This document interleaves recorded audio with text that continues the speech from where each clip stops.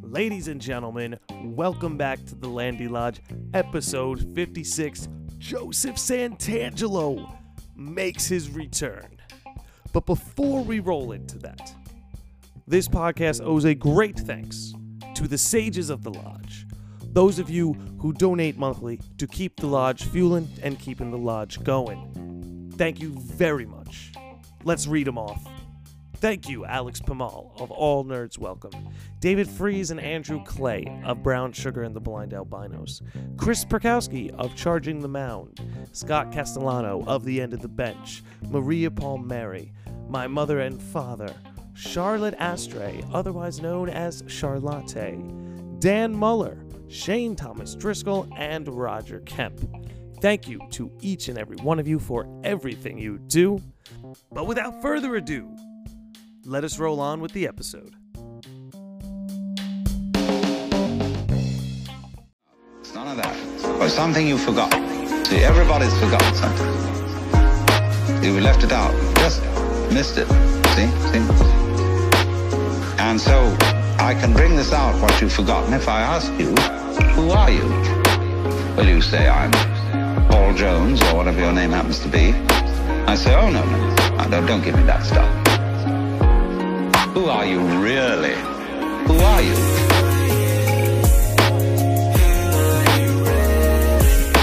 Who are you?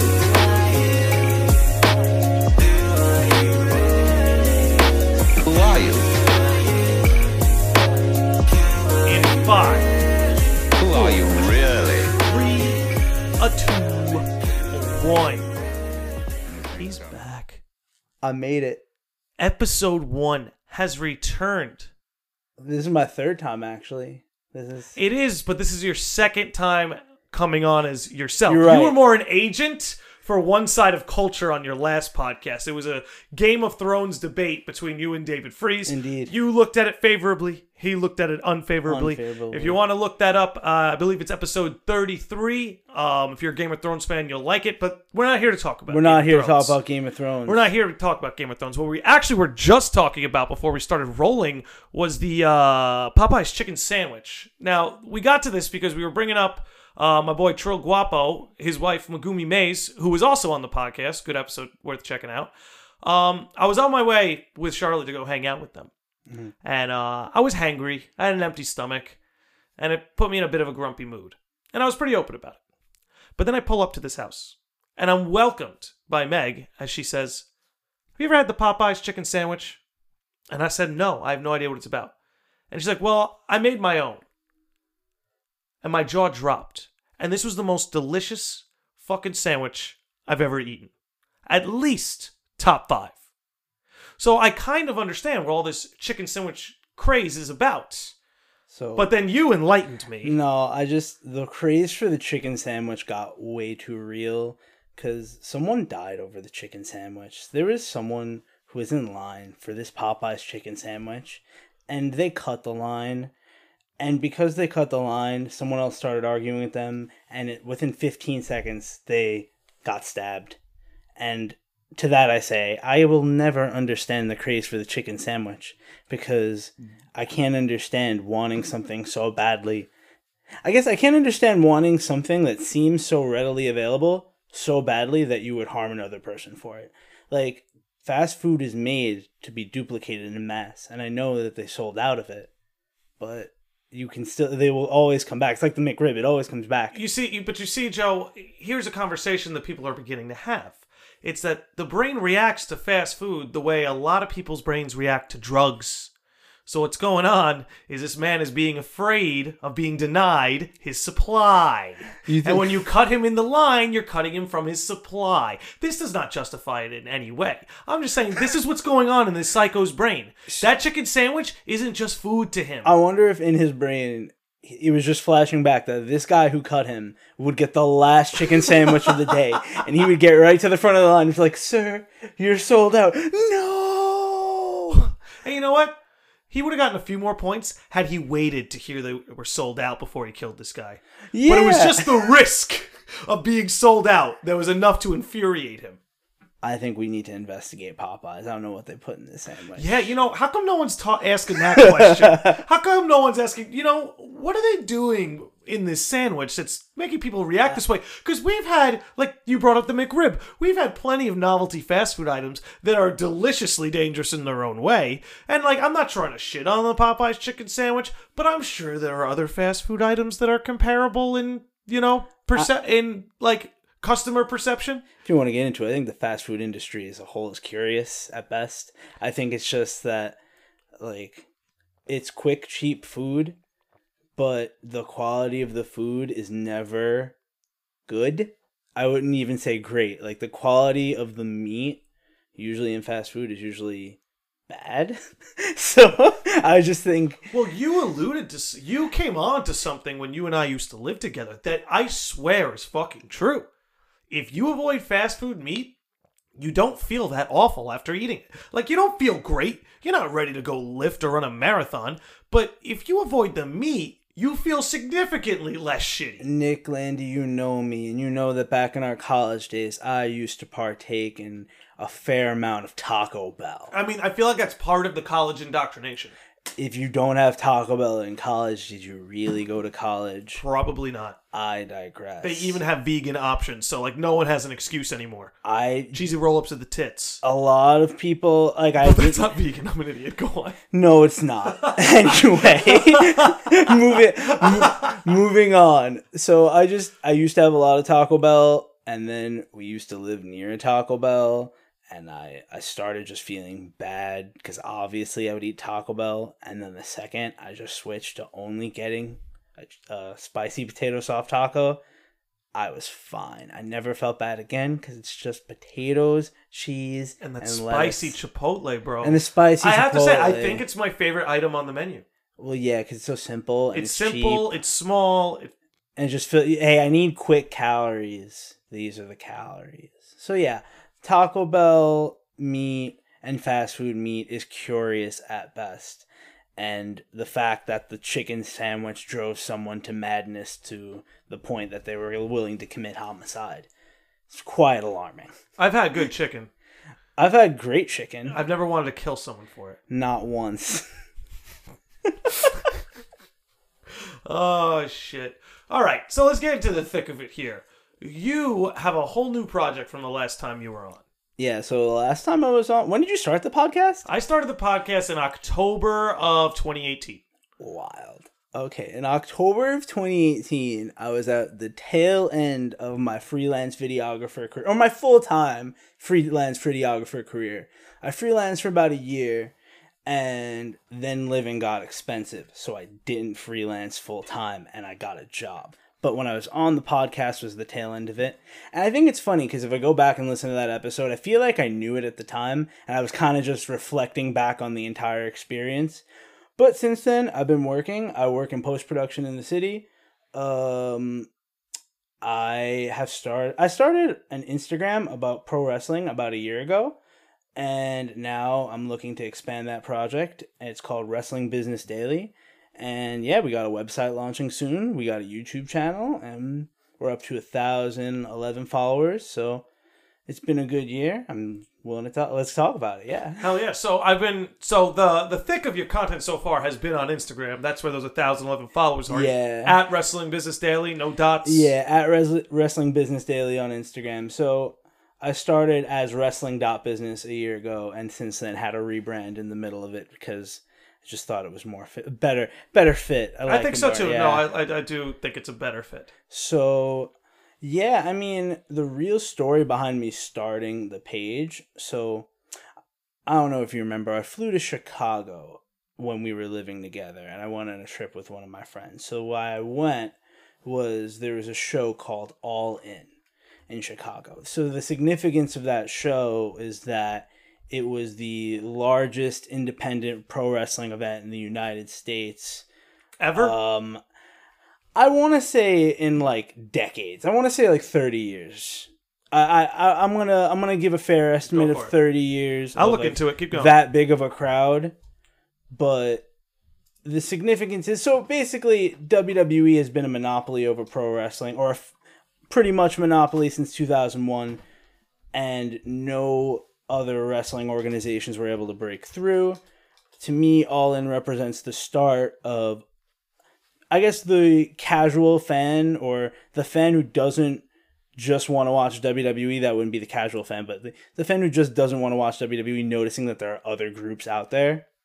So that event is one that I went to that inspired me to start writing about wrestling, just spare time hobby. So basically in December, so that event was in September of 2018. In December of that year, the same group that started All In, the Elite, for people who don't know wrestling, they were leaving the promotion I went to see a show at, and I put up a video of their farewell speech from that promotion, and that video got 74,000 views. And it got 74,000 views because I know wrestling to the point where, hey, I knew this was an important thing. I knew who to send it to put it up, to know where the attention would get to that video. And I kind of kicked myself after that because I was like, well, this could have been a real preparation meets opportunity moment had I prepared for it. I really had nothing, no prior writing or production about that genre ever, and I've watched it for years. But well, just as a quick input, if your YouTube channel was available for monetization at that point, you could have easily made at least $50 on that video, if not more. Just on that video. Just on that video, yeah. And I just want to jump one more thing in, and I looked it up, and it was the largest indie wrestling show to sell since 1993. To sell more than 10,000 tickets. Okay, so that's 25 years. Yeah, so the largest in 25 years. Yeah, exactly. So it was pretty significant for the wrestling industry. But anyway, so I put this video up with the same group that did All In, leaving their current independent promotion they were wrestling for and starting what is now All Elite Wrestling. But that was the significance of the video and why people watched it. What that made me think was that I need to, if this opportunity were to ever come, I need to be prepared for it. Mm-hmm. So my way of doing that was, hey, what can I do in one day to just start putting my input about this thing I enjoy out there? And it was, hey, I'm a fan of Instagram infographics. Let me start making my own. Who was your infographic inspiration? Was there any particular accounts that showed you what a good medium this is for getting information across? Yeah, a close friend showed me an account called @GetJoeMoneyRight, and that's Joe as my name, but it's someone who started an account called Get Joe Money Right. It's really just Joe from the Shadow Realm. He's advertising for himself. Shadow Joe. No, but this person's account is very good, and I would say my account's almost an homage to what he did, but I'm just very niche for wrestling. He's about how to make money, how to invest money, and mine is about the business behind professional wrestling. Well, you're tracking the numbers. You're tracking the numbers of professional wrestling. I have to say, I think one of my favorite things about it is wrestling's very much on the periphery for me. Uh-huh. But one of the cool things about following your page is I'm almost able to see a drive-by of what fans react positively to and what fans react negatively to based on the ratings that you're reporting. Because when, say, AEW does a show, you report hey, this got better ratings than last month. And what's great is the comment section will almost try and decode that or reverse engineer that. Maybe it's because of this. Likewise, when a show does worse, people in the comments well, yeah, maybe if they didn't do this shit, it would have better. I think it's very cool how it opens a conversation. That, in a lot of ways, is my goal with the page, because I think at the heart of what wrestling is, it's everyone knows wrestling's fake, right? It's such a common thing to people who don't like wrestling. They're oh, it's fake, why do you watch it? And those people are missing the point that it's, if you look past the fact that no one believes it's actual fighting, it's, hey, this is a contrived conflict. This is, hey, we're creating something, a conflict, a story to make you interested. And I feel one thing that gets across to a lot of people who wouldn't otherwise watch wrestling, when they say it's fake, it's yes, but you're watching an actor stuntman hybrid. Yeah.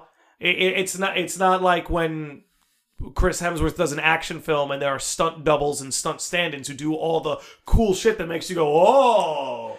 Oh, yes. I mean, the actual art form of doing wrestling is harder on the body. And I feel a lot of people who don't get wrestling don't completely underestimate compared to an actor or a stunt person. Like a stunt person doesn't have to act, and an actor doesn't always have to do stunts. And I a think wrestler has to do both. And I think what's impressive is watching such like the acrobatic abilities of such large men and women, like very big, very muscular, but they're acrobatic. Yeah, The best ones, anyway. I've always felt, you know. So that's interesting. So the best ones is kind of the art of wrestling. And that Your boy Chris Jericho is a great example, by the way.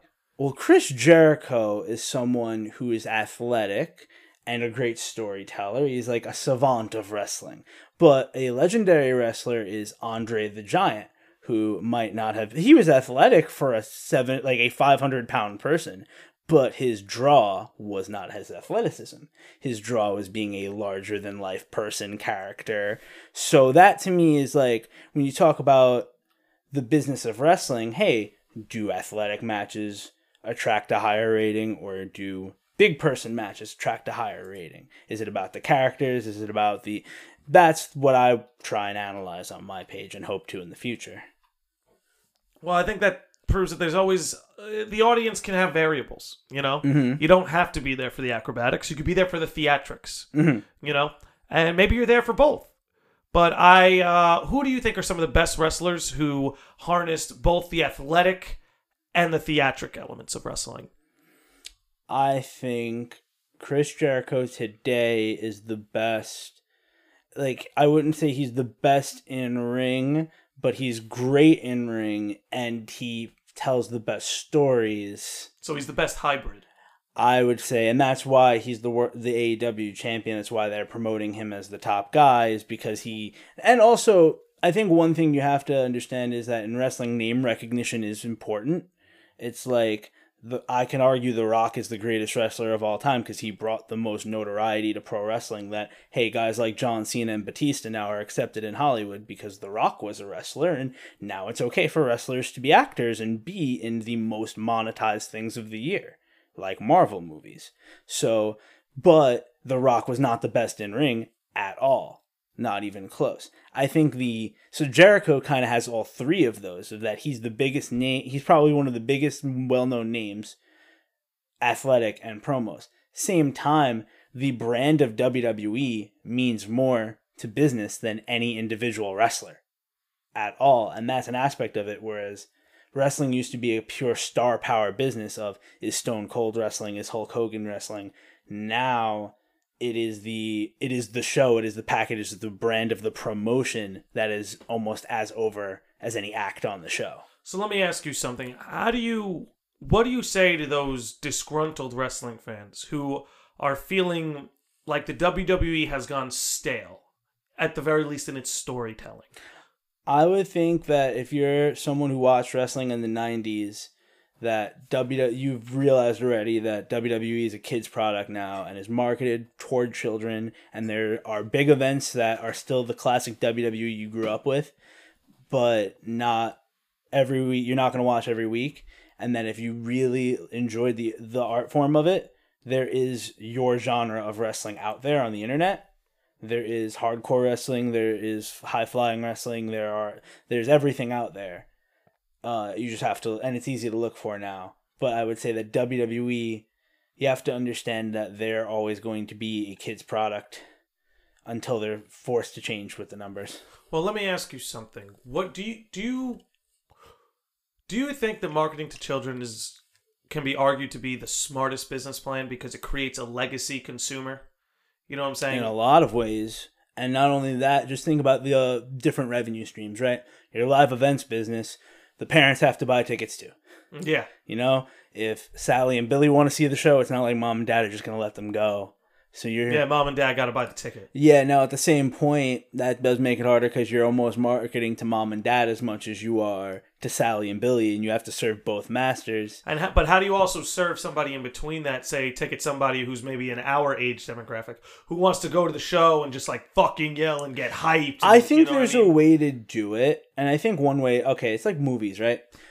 movies will try and throw special effects at you to almost hide the stories from you sometimes. I would say there are some big budget action films that do so much CGI. Oh yeah. Oh, what comes to mind? Don't. There are we don't have to do it. Keep there's going. a lot Keep of going. ones Keep that going. come to mind. I think some people know what we're talking about, but keep going. Anyway, so there are some movies that will throw so many tricks and gimmicks at you that you don't pay attention to the story. I think WWE has pyro and a bigger set and more lights, and it's more of an experience, so that it's not just the storyline of, do you care if Roman Reigns and King Corbin are feuding on Friday? You're not going for this feud. You're kind of going, hey, I'm going to watch the matches. I'm going to see the things blow up. And if you don't care about wrestling, I think things like All Elite Wrestling, New Japan Wrestling, I think Ring of Honor, like, those are more fans that care about wrestling in itself, or they wouldn't have found those promotions.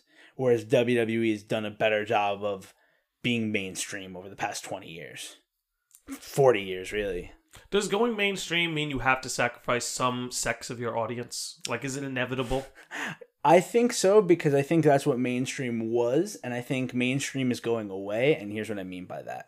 So I think the end of the monoculture. The end of the monoculture is completely what I'm talking about, in that. So, I mean, you look at advertising, it's all very vanilla. It's towards, hey, how can I make a car commercial that serves every demographic? How can I make a TV show that serves every demographic? Well, you can't, but you can make what's mainstream. And that's trying. WWE is trying to serve every demographic. They're trying to be as mainstream is. I think that less people are watching mainstream things because they're inauthentic to what they like. I think there are enough niches that are making things authentic to what they like. I think that's one part of it. I think that last part is going to go into what I'm talking about. I think a lot of it too is that we now, say with the internet and smartphones, we have these abilities to communicate with the things we love's subcultures so easily. You know? But let's think about a time before there were computers, right? Before there was even internet, before there was consumer computers, home computers. And let's take Star Wars: The Return of the Jedi just came out. Cool. It's what everyone's talking about. If you want to be part of the conversation, Rise of Skywalker? No, I'm talking about Return of the Jedi in the 80s. We're talking about the 80s. Okay, I was confused. Yeah, gotcha. So let's pretend it's the 80s. Okay. Return of the Jedi just came out. You're walking into high school, and it's just what everybody's talking about. Cool. If you want to be part of the conversation, you got to know, and you got to go see Star Wars. Because you know what? Maybe you like that TV show that's on at 1 a.m. that, you know, is one of your favorites, but not everybody's watching that. And there's really no one to talk to about it. Yeah. So, what do? You go see Star Wars, because you want to be part of the conversation. But right now, I don't have to go see the new Star Wars, because if I want to talk about The Legend of Zelda, all I got to do is get my phone. Yeah. Go to Reddit. Go to Discord. You know, the people who want to talk about the stuff I love are so much more available to me.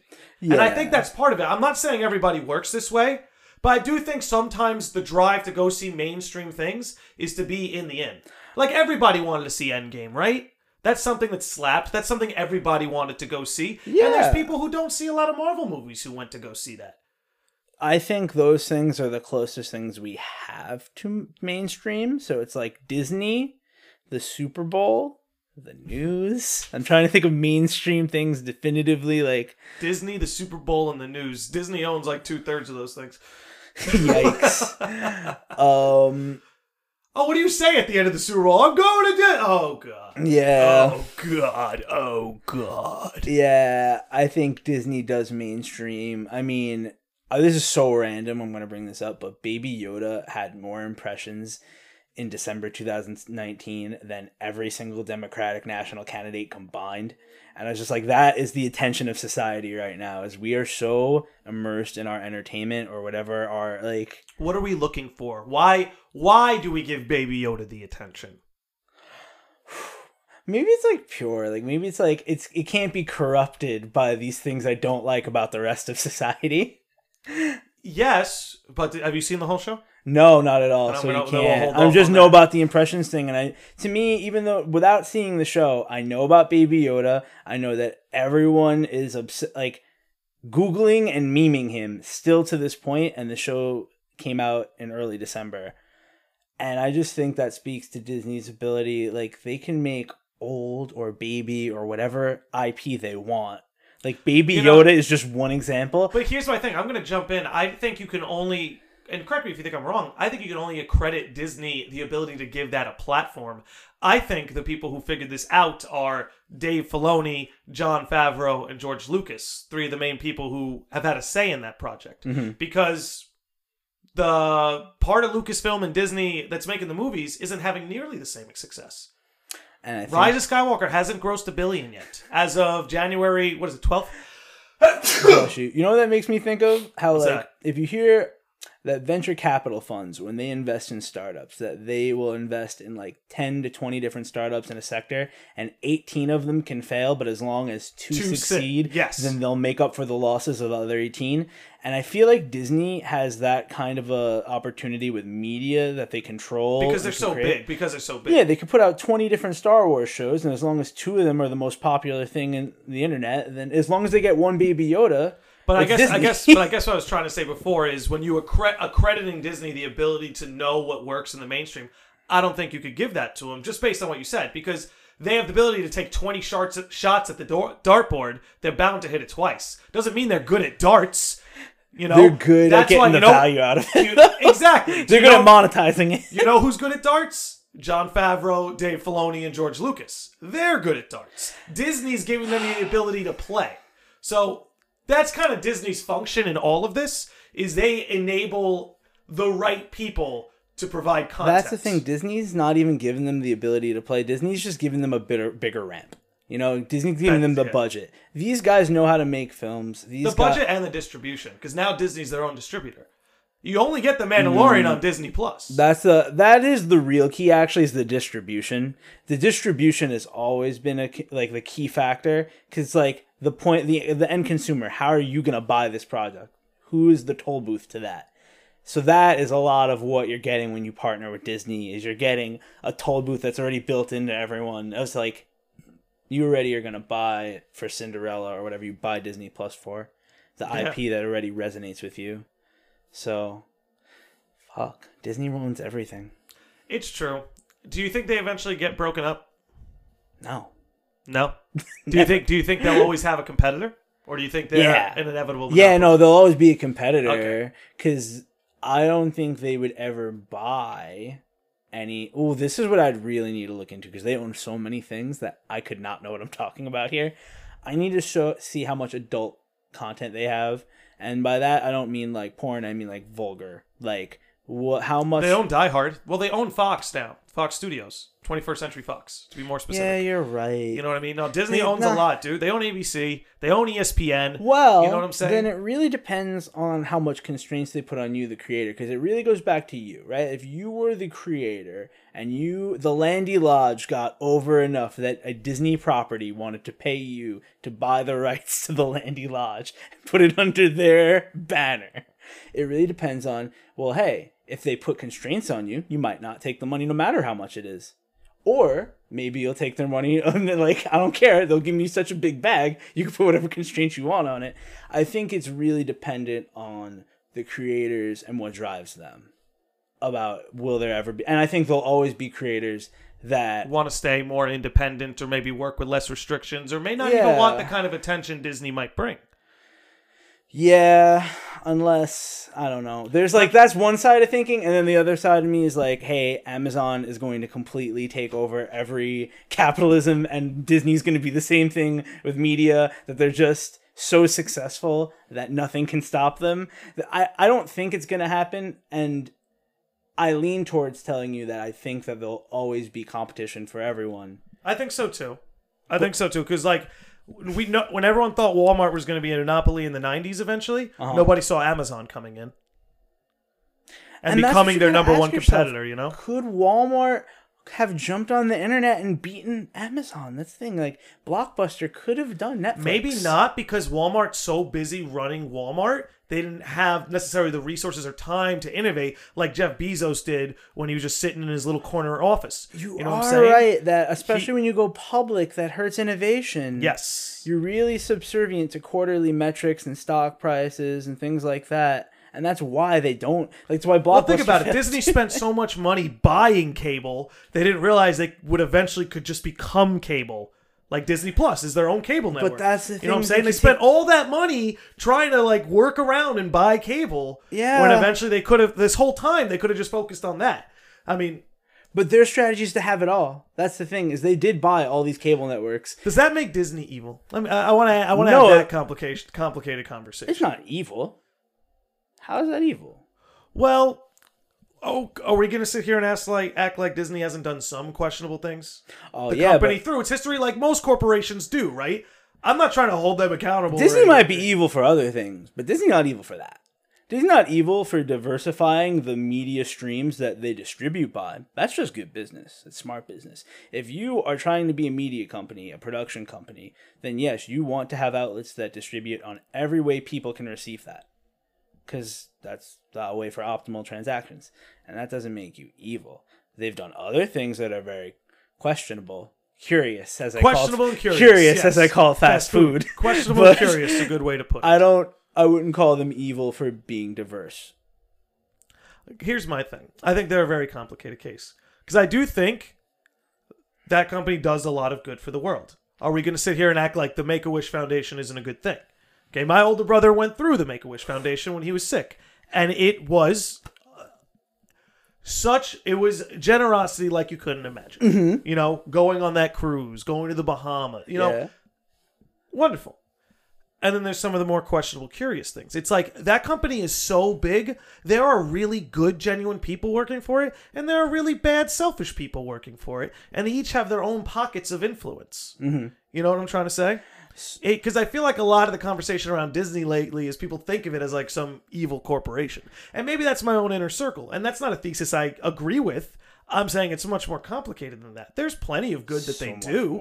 Because it's like, first of all, any big corporation, it's easy to throw stones at because they're 100%. They're big. It's easy. It's Goliath. We like throwing stones. Well, here, let me throw one stone because we're being vague about the curious things. Let me throw one stone. Throw a stone. Mickey Mouse was supposed to be in the public domain. Okay. There was a law in this country, and I'm going to paraphrase it. You're going to have to look into it yourself. But it was after the creator of an IP is dead, there was a certain amount of time before that IP became public domain. And what that means is there was supposed to be a time where Mickey Mouse became available to you and I. Meaning you and I could create original content with that IP and profit off of it. And no government or corporation could tell us otherwise. Disney lobbied to change that law so that they could keep Mickey Mouse forever. Questionable. Curious. And ethically, very gray. Because you know what? Does Disney have a right to Mickey Mouse? I think we can present the argument, and I think it would take a long time to go through it. But I think the argument that presents is, do you own an idea? Can you own an idea? How long can you? And in Disney's case, those are the lawyers they bought to fix it in their favor. Yes. Lawyers and lobbyists. Yeah. So it's like, at this point, it's decided the country has laws that have answered that for us. You can own an idea and lobby to own it in perpetuity if you want. You have to continue to lobby and buy the IP, and there are plenty of cases we can find where companies losing IP for that they had for 30 years and then they forgot to renew it. So it's not like they're immune to losing it. At the same time, it's like, okay, are you entitled to all of the ideas from 75 years ago forever? Because that's what it means to have Mickey Mouse. Even though the person who had those ideas is dead? Yeah, but does them being alive or dead or not, like, does that matter onto whether you should be able to use them or not? And here's what makes it questionable, right? Here's what makes it questionable. It's like, when my dad dies, does his house belong to public domain? Well, definitely not. You know, so it's like, can you own an idea like you can own a house? Well, yes, and you can, but the answer is, can you into perpetuity? And the answer is, with a house, you're right, you do. So why is an idea different if it's property? You know, maybe it should be passed down to a person, right? It's like maybe one of Walt's children should have inherited like Mickey Mouse as their IP. And if they wanted to take it upon themselves to go to Viacom and give them Mickey Mouse. Well, I feel like that is kind of how it is, though. It's like the holding company is Disney. So if you think about it. But I guess what I'm saying is maybe it's not a corporation's right to get that IP.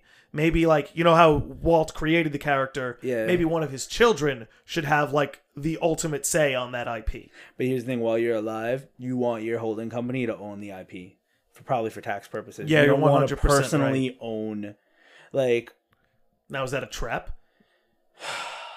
That's the thing. It is and it isn't, and that's why this is so It's so- complicated. no, this it's is so- IP it's law. We're bloody- getting it's deep. bloody complicated. We're getting deep in Well, this is intellectual why. property. Well, this is why. Like, I don't like the overall thesis that like Disney is just some evil corporation. No, they're just big. Questionable and curious things for sure. Yeah. Good things for sure. I'm sure every but branch, a lot of it's gray. Every branch of Disney has done things that the normal person might consider good and bad. Yes. So I think Disney is just like, here's the thing. It's like the people who started the company aren't the people running the company. Obviously, it's such an old company. So now it's just like, can corporations play the game well enough and long enough to block out the rest of the competition? I think is the larger question. And I think the same applies for an Amazon of like, hey, like eventually we're going to play the game of business so long that we're going to buy the way you buy groceries, or we're going to buy the way you do X service. And I think it's never played out long enough to see if anyone can get all of the industries. Like, I think that there will always be competition. I think so too. I think there will always be competition, and I think that's a good thing. I think that monopolies, in a sense, like the idea that America would break up in monopolies, kind of inadvertently saying like we need competition. Without competition, things can get very complicated and sticky. Yeah, you know, here's a conundrum for you. We're talking about evil corporations, like. So one example, God knows they exist. So I'm still talking about the wrestling business here, and one example that came to my mind when you were talking about Disney was that so WWE has a deal with the government of Saudi Arabia to produce shows every year, and these shows they're paid very highly, like very highly to produce these shows. So it's like WWE gets a bunch of money from a government that we might find questionable for a bunch of different reasons, and they pay Kane, who is the mayor of Knox County, or they don't pay him, they donate $100K to Knox County because Kane main evented a Saudi show. But Knox County really gets this $100K. This is the thing. Is this a terrible thing overall as a corporation? Do we disavow them overall for doing the show, for having an elected power? It's really sticky for all of this. Dude, it's all, that's the, I feel like the more you zoom in on anything, the more complicated and sticky things get. Oh, yeah. You know? Oh, the devil's always in the details, and that's the thing, is most of the way we receive the information is through the media. The media is not directly incentivized to give you those details that mostly make up most stories. I think that's a big problem with communication in general, is the way that most people receive their information is through media outlets who are not incentivized to give you the nitty-gritty facts of a story. How do we incentivize them? Yikes. You can, but with your dollar, if that's the first step. Yeah. With your attention. With your attention. It doesn't cost, like, look, cable's included in my rent, right? It doesn't cost me anything to have this cable box, but I'm not going to give them my eye. In a way, I'm not going to give them my ear. It's like, it is a way. Well, that's why your eye is on the back of the dollar bill at the top of the pyramid. It's the same thing. Your attention and your money are kind of the same thing. It is a ledger of value. And you can give your attention, which will then create money for the media outlets you click on. Just for example, to show you to explain how that funnel works. If you and I sat here and we watch CNN, right? It doesn't cost us anything to watch it, right? But when the ratings come in and they see there were more eyes on their channel, they get more money for ads. It's crazy because, first of all, it actually does cost us something to watch it because we got to pay the cable provider. Well, I guess all I'm trying to say is, like, in my unique example, I don't pay anything for this cable. Got you. You know, but my landlord's nice enough to provide it. Got you. So I got what you're saying, that the gateway to access of it for you is free, and they're still getting paid based on the rating and the which is your attention. Yes. By giving them your attention, they're able to leverage your attention to advertisers to make more money. So, like, CNN doesn't need you to spend money on them directly. They don't need that. They just want your attention. Yes. And that's why they're trying to convince you the world's fucking ending every day. Yeah, because that's the story that might get you to, it's, oh, the world's end. I got to keep watching CNN. I got to keep an eye on this. So make sure the world doesn't end while I'm like going to do my laundry or something. Yeah. And that's the thing is like, you can even tell if you want to know whether you want to support. But this thing, television is flooded with what I'd call like legacy advertisers like Budweiser, Geico. And it's like, you can tell who you want to support on TV by who's advertising on them. If you see a company you don't want to support, and you like watching that show is helping the company that you don't want to support when you see it. And that's why I try to tell people, like, you're voting every day. Yeah, you cast votes every day. What are your decisions? Yes. Yeah. Every day, almost every minute. But if you pay attention to but this is the other thing. It's just like, it's such a problem because I can give you the solution of like, hey, you should just support the media outlets that you feel are like giving you, are doing the research and presenting you details and the headlines. At the same point, a lot of people, you should just be like, hey, CNN is the news. Or like, you had left news, right news, you had 1 or 2 channels. There's so many options here and people are so busy that it's like, you have to put effort into even finding these things. Otherwise, you're just going to go to what's familiar and what you know. And that's the whole battle, is how do any one of these media companies become your go-to? Well, I think it's getting harder and harder because it's decentralizing in a way. It's like, I don't know about you, but for me, and I know this is the case for a lot of people I've spoken to, you're not necessarily going to a media outlet anymore. You're going to a journalist you trust, a pundit you trust. Mm-hmm. You know, like if you follow Abby Martin, mm-hmm. you know, you're going to Abby Martin. You don't care where Abby Martin's reporting the news. Yeah. Whether it's RT or fucking NBC or Joe Rogan's like podcast. You don't care where she's talking, but you want to hear her talk. Well, it's interesting because some of the best ones do both, right? Like Abby Martin's a unique case where she self-distributes and she's distributed. Yes. And she was distributed by RT for years, mm-hmm. and now she's distributed by other South American channels. And it's like, that's, I think, the game. It's how it's becoming more niche, right? Is that the best ones both report themselves and have their little network of reporters maybe who is their frame of view, and they become the New York Times of that view. And I guess what I'm trying to say is, at least with news, I feel like individuals are becoming bigger than the collectives. I think, yeah, well, okay, Joe Rogan is a very great example of how what you're saying is right. I don't even think he's news. I don't think that's fair. I don't want to categorize him as news. Okay. Rogan's not news. He's not, but people get their news from him. That's what I'm saying. He's not, but I think that's because people say, like, you know, people like Abby Martin go on there. Uh-huh. Or, you know, people like, what's his name? Kyle something. He was on there recently. Or even Bernie Sanders goes on there. Fuck it. Even Alex Jones goes on there. You know, these news personalities. Guests, Sargon of Akkad, too. These media personalities are going on there and speaking. And in that sense, you could consider them news.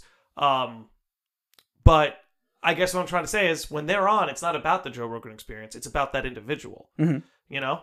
That's what makes Joe Rogan popular. Yes. Is because he's your gateway to cool people. Yes. And that's the thing, is like he's the news, but he's not always the news of politics. He's sometimes the news of fitness. He's the news of MMA. Like, well, I think Joey Diaz's podcast name is the best. The Church of What's Happening Now. Yeah. So, you know, it's kind of like that.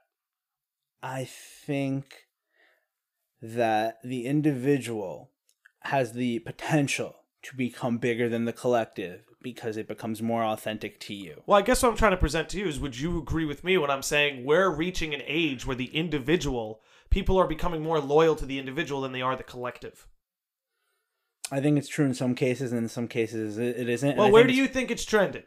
Which direction do you think we're being? It's definitely trending more toward the individual. Yeah, right? that's all I'm trying to argue. It's 100% trending more toward the individual because the collective is what we had before. Yes. Because of the distribution of it. Because it's like what individuals were hot in the 80s, the ones that were made stars by the collectives. Mm-hmm. Like when did Alex Trebek start Jeopardy? Like the host of Jeopardy is a big name. But I'm just saying, like, the host of Jeopardy is like a very relatable person to you because you see him every night. He greets you at 6:00. Yes. That's a real thing. And now I guess the difference is that the individual does have the ability to do it themselves. It's like Alex Trebek doesn't need Jeopardy to be Alex Trebek. Mm-hmm. He could have a game show in his garage and stream it on YouTube, and you're still beholden to the channel. Like the cable company equivalent now would be YouTube. and you're still beholden to someone. You're not completely decentralized, I guess, but you have more of an ability now, and that is why it's trending towards the individual.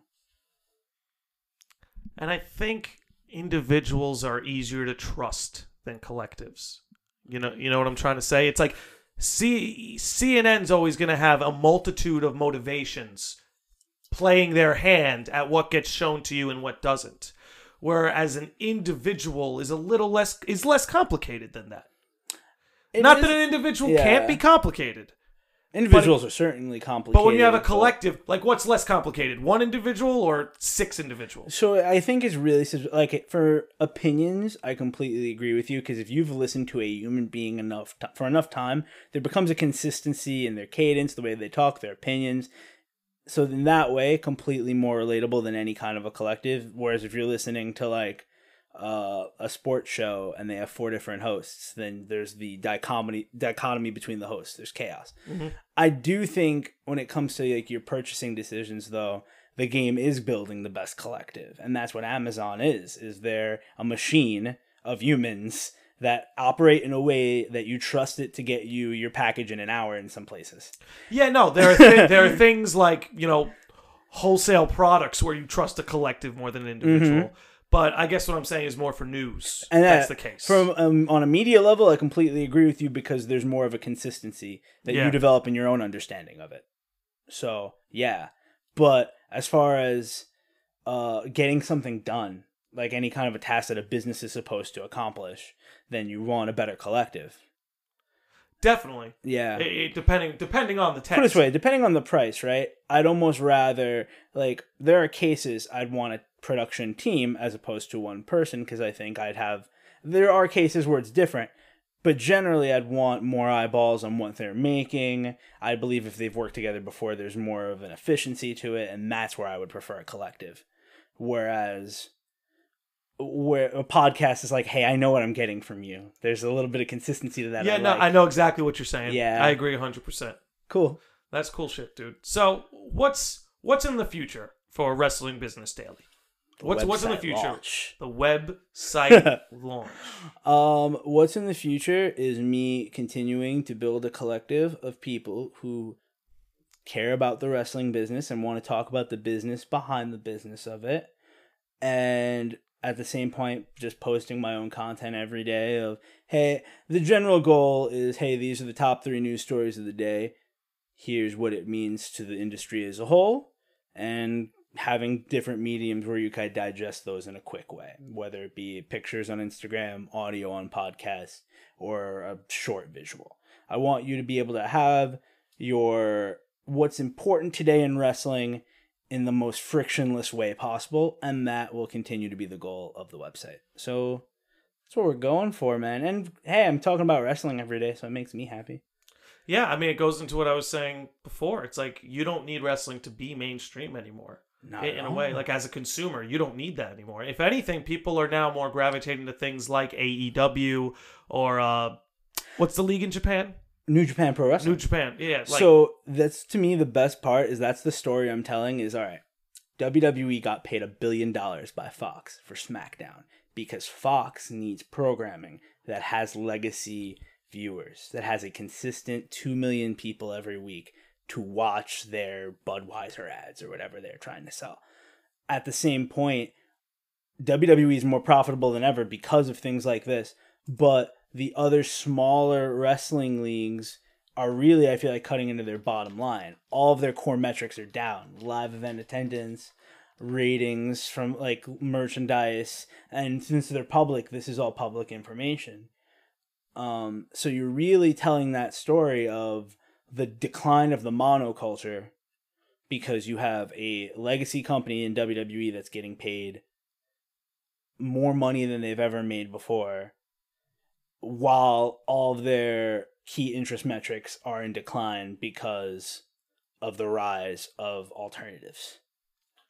And I think a lot of that has to do, obviously, with the explosion and the accessibility of the internet, not just to the everyday person in the U.S., but across the globe. It's completely what happened. And I think some of my favorite things is the way more independent projects are able to rise to the occasion. Like, there's a video game I loved called Stardew Valley. It was a farm and village simulator game that I bought for the Nintendo Switch. It was like $15. Whole thing was made by one guy. Every character, every pixel, all the code, all the music, have all of it That made sounds by like one. a lot of work. Lot of work. It's his life's work. Yeah. It's his life's work. He put a lot of work into it. And because of the accessibility of distribution, that guy made so much money. Because, say when Nintendo makes a game, that money's got to get spread out to all the designers, all the developers, all the directors, all the producers, all the people in the boardroom at the top of the thing. It's got to go everywhere. This motherfucker just said, "No, I know what I'm doing." He did the whole thing. All went to him. I think that's awesome. It is. I think it's a beautiful fucking I think thing. the simplest way to put it is that the internet connects everyone to everyone else. And as a result of that, anything that you can create that provides value, it's possible to receive value for. So we were talking about earlier, just wanted to look this up real quick. So Disney bought 21st Century Fox, which owns Fox News. So you're telling me Disney's in charge of the WWE now. Not in charge, but they're the distributor for the WWE now. they own Fox, so they own Fox 5 or whatever the main Fox channel is. Yeah. Because I know they didn't buy Fox And this News, is what I mean, yeah. where like corporations get sticky and shit, is Yeah. like they own ABC News and they own Fox News. But those are two completely different worldviews that are being presented by one corporation. Wait, I don't think they bought Fox News. No, check it. They bought 21st Century Fox. I just looked it up. One of the assets owned by 21st Century Fox is Fox News. Yeah, but I do think if you look it up, I do believe when this Disney purchase Fox thing went down, I think they bought everything besides Fox News. Really? Yeah, I think if you Googled that, Let's peep it. yeah. I'm just going to go to their page. Because I don't think Disney wanted any part of that. And Yeah. since 2019. They- I don't know, man. It's 2020. So who owns Fox Corporation? Looks that because it's 21st Century Fox is different right than Fox here? Corporation. Yeah, Let's peep this. exactly.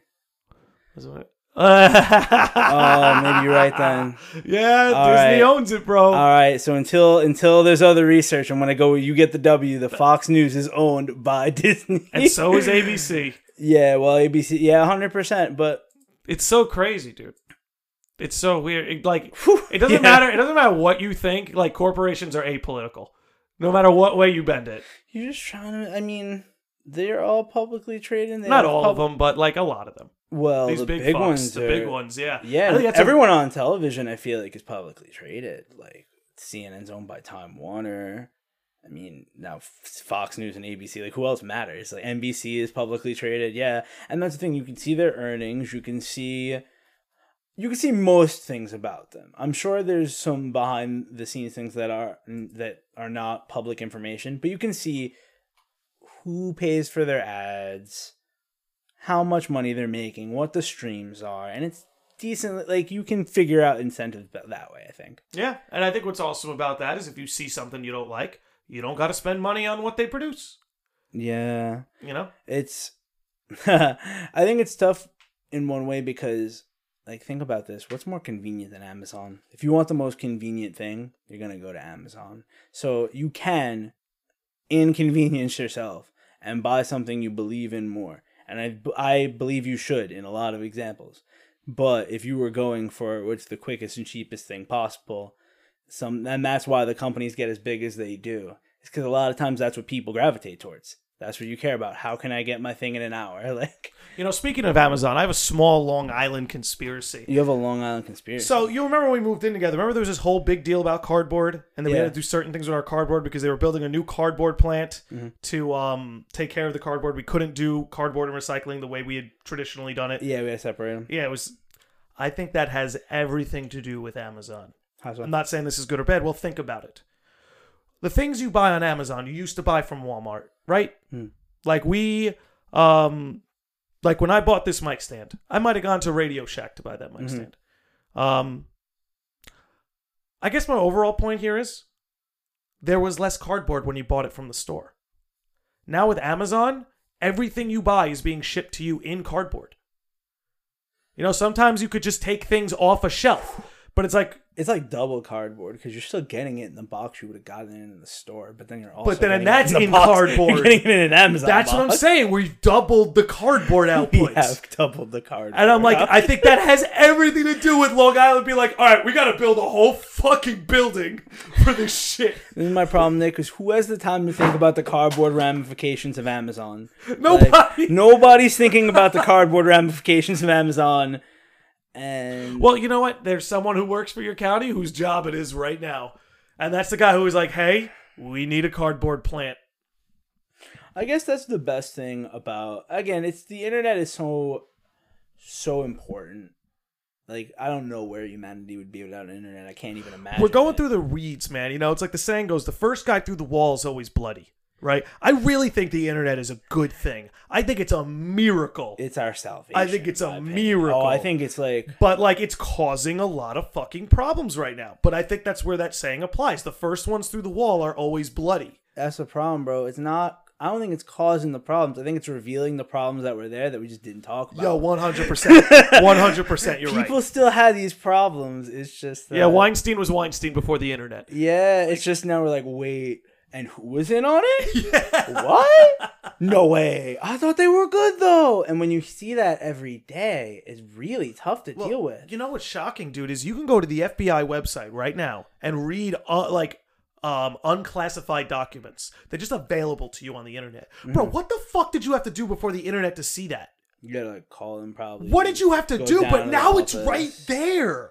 Yeah, that's what I'm saying. It's like anyone who thinks the internet is not the best thing humanity has going for it, I just don't understand you. I think it's really hard to talk beyond that level because I think the internet, communication and attention are what make people efficient. We communicate with each other. We can give each other attention for prolonged periods of time. That's how we've constructed everything we have. The internet has just given that the ability to scale. That's it. We do it. I think the tough part is when people manipulate it. But because there are people who are cheating. Because it's like that's what we need to teach in school, that cheating is real. And there are motherfuckers out there that will cheat and change the rules so that it's not cheating anymore. Well, that's the thing, is that the best cheaters are the ones who change the rules to make it, well, I didn't cheat anymore. Exactly. It was cheating yesterday, but I've changed the rules so that today it's actually not cheating, bro. And that's what the OG players do. That is what the craziest motherfuckers are doing. And it's like, I mean, other countries don't have those type of values, for better or for worse. There are a lot of other countries that I feel like just like the game is not what existing is about. The game, I think, is like almost Americans. It's indoctrinated. Like, this is what our society is. I agree. Yeah. I agree. I just think that for better or for worse, this is what we are. I think there's a lot of better we could all rejoice in. And then I think the worst we just work on every day. And you know what? The worst is getting less worse. In many ways. There are some ways where things are getting worse. But a lot of the shit that's been wrong and a lot of the shit that's been bad, whether it be about our behavior or our society, it is correcting itself. I really do believe it is. I think because you can't ignore it, it is. I think because it's so out there and the internet is so in your face, I think that's better because awareness will lead to the change in behavior.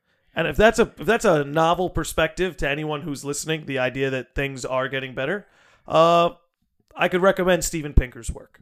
Just wanted to throw that in there.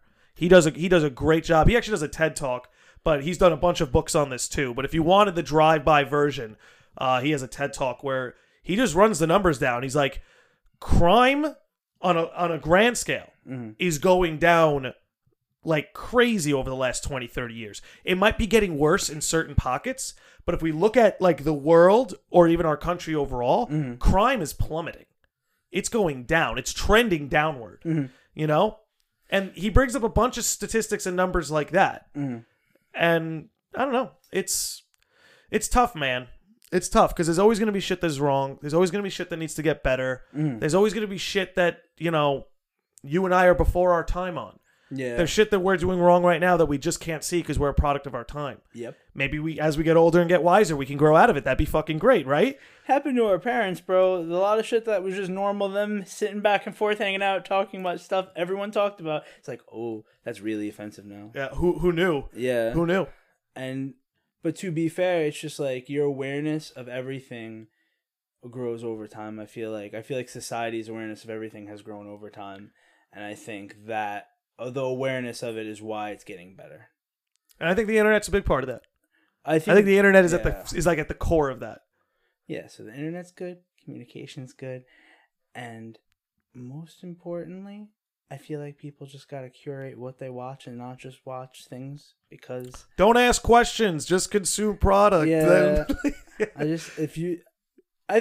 to be fair, I think most people are doing that, whether they know it or not. Is that hey, there's this little podcast about this thing I care about.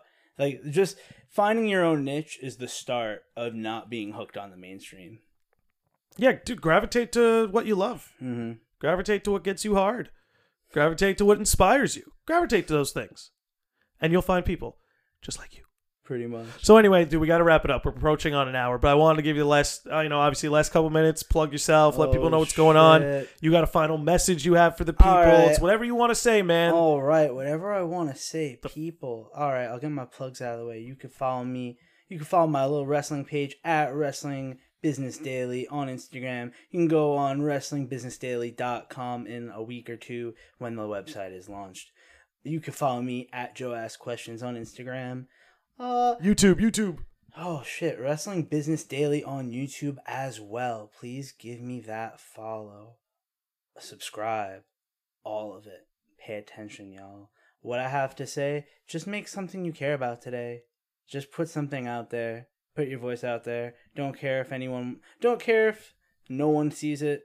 Maybe a couple people will see it. Maybe we'll make one person's day better today because they learned that you like something that they like. And that's all I have to say. Just do you. Make something you love. Make something you love. All right, we got to wrap this up. You lucked out because we didn't talk any Giants Eagles. We'll save that for the next one. All right, bitches. Thank you for listening. It's been another great episode. Shout out to the sages of the lodge. We'll see you next time. With all its galaxies, and forever and ever and ever, whatever it is beyond that, what you might call God in the Western tradition, or Brahman in Hindu philosophy, or Tao in Chinese. Every one of us is really that, but we are pretending we aren't. And we are pretending with tremendous skill and deception. Who are you?